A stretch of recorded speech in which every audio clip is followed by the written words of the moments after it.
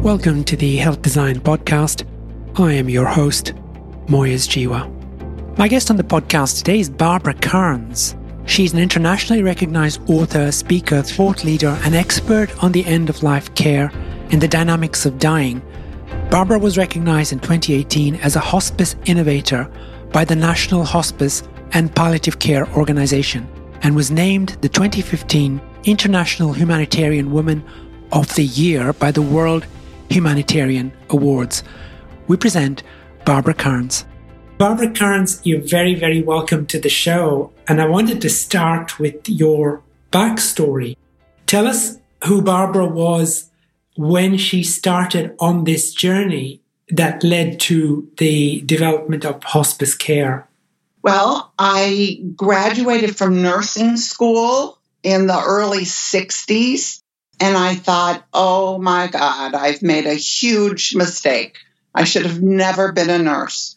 And so I really should have been a social worker, but I got married. I had 3 kids. I was a stay-at-home mom. And in the mid-70s, having gone through that phase of self-awareness and studying about what life meant, all of that, Elizabeth Kubler-Ross, doctor, came forward and said Americans were not treating their dying appropriately. They had, everybody died in the hospital at the end of the hall and staff stayed away. And she brought that awareness forward. And at the same time, Cicely Saunders in England developed what she was calling a hospice.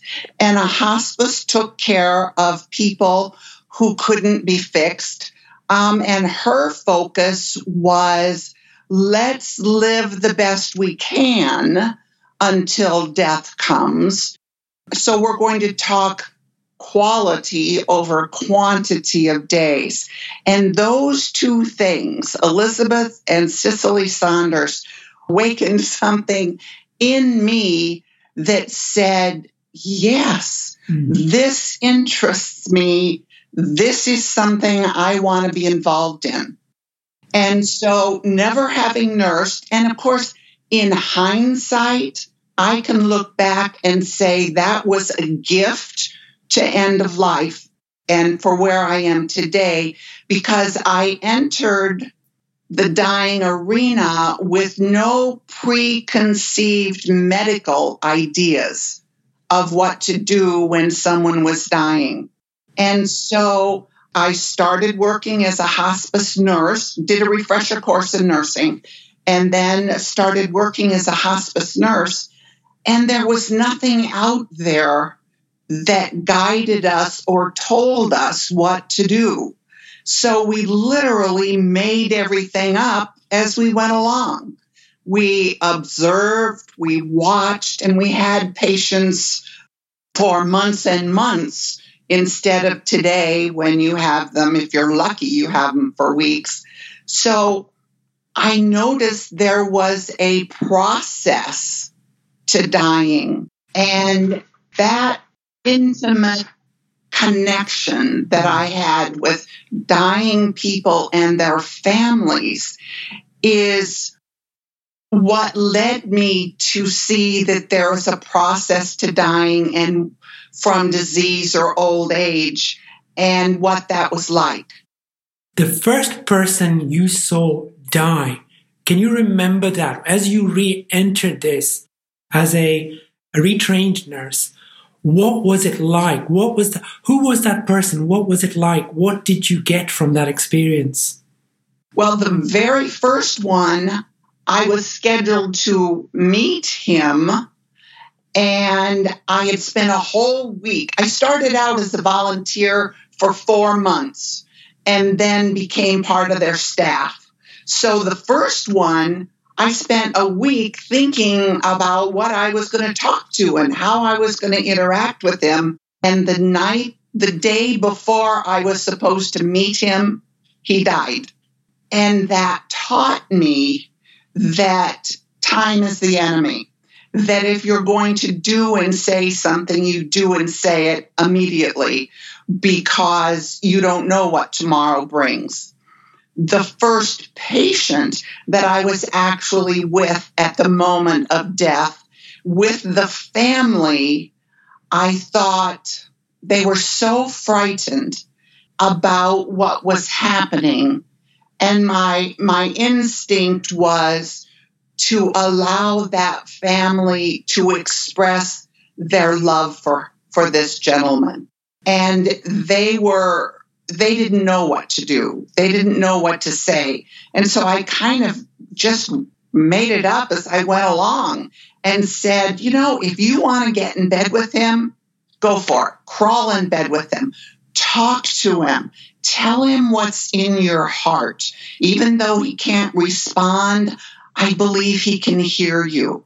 And so that was the first interaction, and that led me to thinking more about what that moment of death was like and how I could neutralize the fear that families bring to that moment. And then with each new death and each new patient, I learned a little bit more about what was happening and what to expect so that I was better at guiding the family. I became better at explaining to them, okay, Dad's going to breathe like this, or his face expression is going to change. All of that I gradually learned by being at the bedside. And that was the goal of hospice at that time. The goal was the patient's death, was to be with that family at the moment of death. Today, not so much. But then that was what we were about, because we recognized that was the scariest moment, because people don't die like they do in the movies. And I had to learn that because that was the only role model I had, just like everyone else. So consistently being at the bedside, I learned how people die, what facial expressions are normal, that nothing pathological is happening. But it took many bedsides to learn that. What did a good death look like? As you became more experienced in helping people to pass, what did a good death look like for you?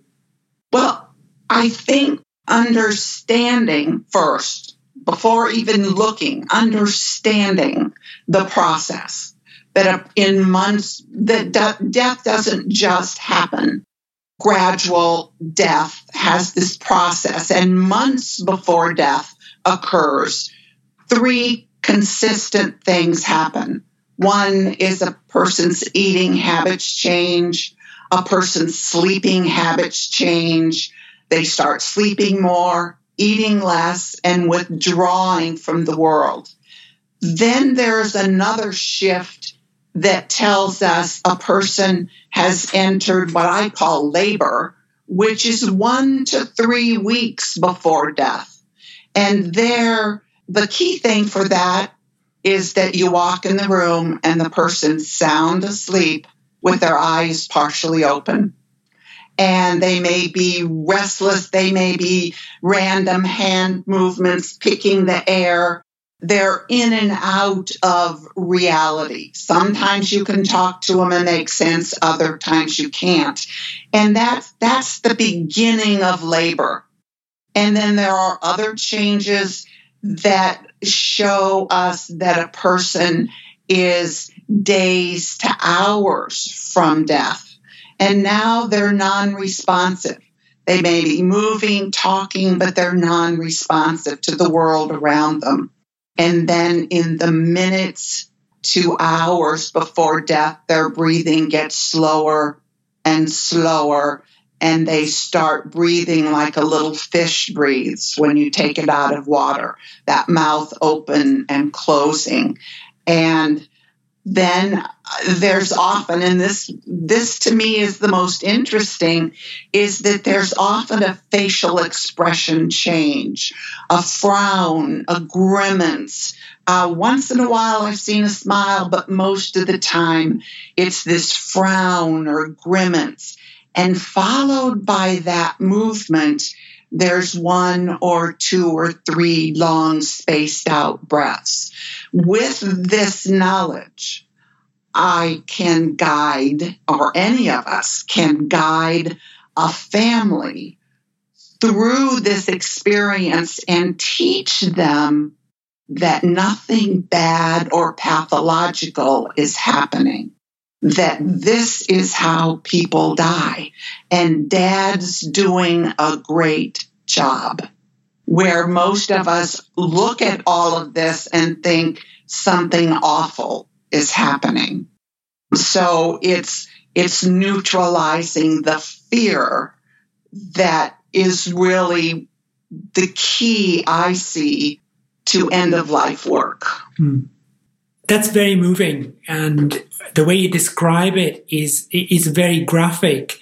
And I can understand why somebody observing that might feel frightened about this, that they're imagining that they're gasping, that they're short of breath, that there's not enough oxygen getting in, that they're suffering. But of course they aren't, because we know from science that they are allowed, that is a natural physiological process. The grimacing and the frowning is not an expression of discomfort. It's simply a way that the body is reacting to the physiological signals that are coming from the nerves into the face. How do you explain that to your families? What I use the example of the little chick that's working to get out of its shell. If we watch that little chick, it's working so hard to get out of that shell that encloses us. And the driver of the car, which is our physical body, is working very hard to get out of its shell. That's how I explain it. Dying is not painful. Disease causes pain. And I think that's an important message for people to understand, because as you said, in watching what's happening, in watching that chick working to get out of its shell, we interpret that as painful, when in reality, it is not. Disease causes pain, and there's a lot of diseases that people die from that cause pain. And so you're going to treat that pain. You're going to look at their disease history and treat that pain to the last breath. But if pain is not part of their disease history, then just because they're dying does not mean they are in physical pain. So you don't need the morphine or whatever just because they're dying. So what does death look like today in 2020? You've seen this movement, the hospice movement, and the care of families in dealing with somebody who's passing.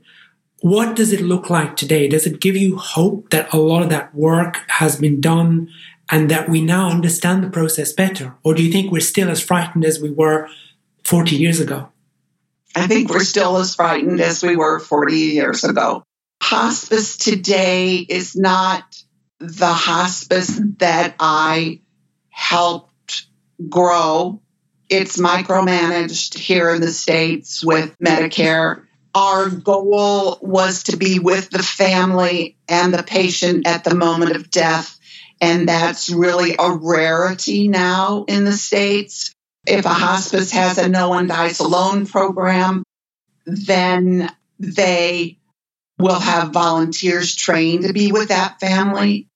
I see the end-of-life movement today, that end-of-life doulas are stepping in and filling the void, that hospice agencies have now become more medically oriented than they were. Hospice started outside of the medical model and was addressing needs that the medical model didn't address.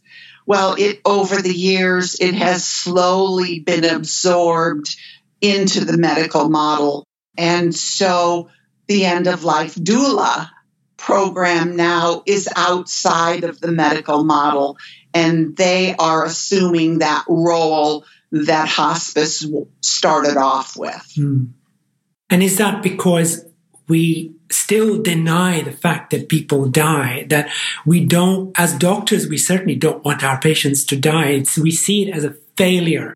Somehow we failed that patient. But of course, nature will do what she will do. And when the time comes, we will pass. That's to me the whole key, in that our medical model treats diseases that people have. And so when they can't treat that disease, then they look at it as a failure. And if you're concentrating on treating, then you don't feel comfortable stopping. And hospice, or end of life, believes that just because you can't heal the physical body doesn't mean that there isn't healing to be done. We can heal the mental, the emotional, and the spiritual parts of a person, even when you can't heal the physical. And so end of life concentrates on people that happen to have diseases. And they also recognize that everybody dies. We are born, we experience, and we die. It's the name of the game. Where our medical model tends to try to override that. We haven't yet got immortality in the drug formulary, but where to from here? Clearly, we need to pull back. We've medicalized even the process of dying to the point where it has become part of the medical paraphernalia. How do we draw back from that? Because they say, in countries like Australia, by 2030, 1 in 4 Australians will be over the age of 65, and the chances of them dying are therefore much higher. And we need to address this issue. How do we normalize that experience? How do we get to the point where it's not just a case of saying, well, we've got Ward A for that condition, Ward B for that condition, and Ward C, the hospice, to take care of the dying so that they don't die. It's almost like that. How do we address this issue? I'm not sure I have an answer for that. I'm really discouraged. I got a story the other day. Someone shared with me that a cardiologist was almost bragging, I will say, that he had done open heart surgery on a 101-year-old man, and that the man lived through the surgery. And my response was, why would you put someone through that in the name of, I can do this surgery for you? And I think as long as the medical model concentrates on diseases instead of people, we're going to have that mentality, and death will always be a failure. And that is also why hospice has such a hard time getting referrals, and why referrals are days where, I can say a week or so before death, instead of months. And I'm going to go out on a limb and say that I think there is money in procedures. There is money in drugs. There isn't money in people dying. I agree with you. I think there is money in everything. The issue is that dying itself has become part of that industry, in the sense that we now say that we are going to create more and more drugs that will help people, in inverted commas, through the process of dying. When in actual fact, to go back to your original story where you said, if you need to be close to that person who's dying and that involves you getting into bed with them, at that point in time, then do it because they need it and you need it. There is no drug that's going to do the same thing, will leave you in the same place as the fact that you are sharing your humanity and you're celebrating your humanity and you're allowing yourself to heal, because really death and dying is not just about the person who's dying, it's about the people who are living. Right. And dying is not a medical event. Dying is an emotional, social, communal event. And so we can support and guide those social interactions and not concentrate on the medical, where most people do concentrate on the medical and then lament at the failure. I'll tell you a funny story. As you can tell from my accent, I'm from the Irish Republic, from Ireland. And somebody recently told me that they looked up what are the most common terms that people Google in different countries.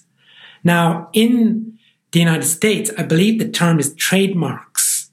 So people Google trademark more than they Google anything else. In Ireland, it's funeral. Really? In Ireland, it's funeral. People Google funeral. In other countries, it's IVF. There are all kinds of other terms that people Google. But in Ireland, it's funeral. And I remember being raised in that country, and funerals are a very, very important part of the culture. It's part of how people say goodbye to someone. An entire town will turn out for a funeral, regardless of the age of the person. And if it's a younger person, it'll be the entire town and probably the whole county, because it's their way of getting closure. They accept the fact that people pass and therefore you need closure. How do we get that more inculcated into healthcare? We simply don't do that. In healthcare, it's regarded as something. The mortuary is the furthest part of the building where nobody wants to go. It's hidden in the bowels. You don't want to talk about it. It's the place where the doctor's mistakes go. I used to sit with families as mom is dying, or mom has died and we're sitting in the living room waiting for the funeral home to come. Mm-hmm. And that was always a good time for me to talk about funerals and the importance of the ritual of a funeral in our grieving process. And Americans in particular, are this death-denying society, and so we don't want to deal with it. So what happens is they don't have visitations, they don't have funerals, they have celebrations or a memorial service a month later, and the closure, the seeing the body, the dead body in the coffin is so important in our grieving process. Then there's no playing around that dad just took a vacation. It's dad is dead, and we need that, I will even say that shock to our system that confirms that dad is dead. Now I begin grieving. Where without a visitation, without a funeral, without the ritual, it complicates our grieving from that point forward. Yes, I can see that. And having been to a few funerals, I can see how important that is. And in Ireland, you do see the body in the coffin. It's part of there's a wake. You're actually lying in your coffin in your sitting room. And people come in and see you in that place, and they know that this person is no more. They've left. And the funny thing is, when you see a dead body, you realize very quickly that that person has passed. That person is no longer in that shell that they once called their body. There's no denying it. It's not like seeing them lying asleep. They are definitely gone, and you can see that life is extinct. Yes. I will share a story. I took care of a gentleman who had ALS, and he was on a ventilator that his physician was afraid that hospice was going to turn it off inappropriately. So part of our orders were that we were not to touch the ventilator, and we were to call him when this gentleman died, and he would come to the house and pronounce the death and turn off the ventilator. So now we're in a room where with the family, and we're looking at scrapbooks and talking, and he is non-responsive, and all of a sudden we start talking about, we being the family and me, how are we going to know when he's dead? Because the machine will continue to breathe for him. And this poor body was just purple, and you couldn't get a blood pressure. You couldn't get a pulse for days anyway. And at some point, we all looked at each other, and the room felt different. You knew that he was gone. And I can't tell you what was different, but I can say all of us knew that the driver was gone. So then we called the physician, and he came over, and then he turned off the ventilator.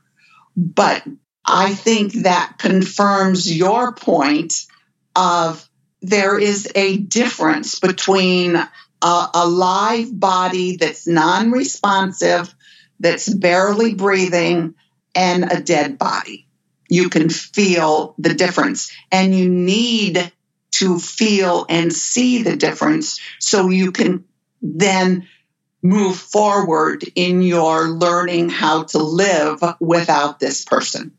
How do we get the next generation understanding this? Because clearly some generations don't see death. They only see it at the point at which they experience it for the first time. But I remember my own children experiencing the death of a pet, and we allowing them to actually bury the pet in the garden, seeing the dead animal, not saying that the pet is out on a holiday somewhere, saying, there you go, this has happened.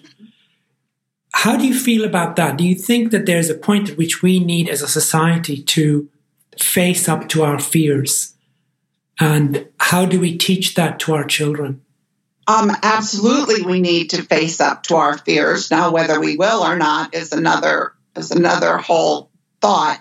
And I think you pointed out beautifully, you start with your children by not hiding death from them. It starts with a pet.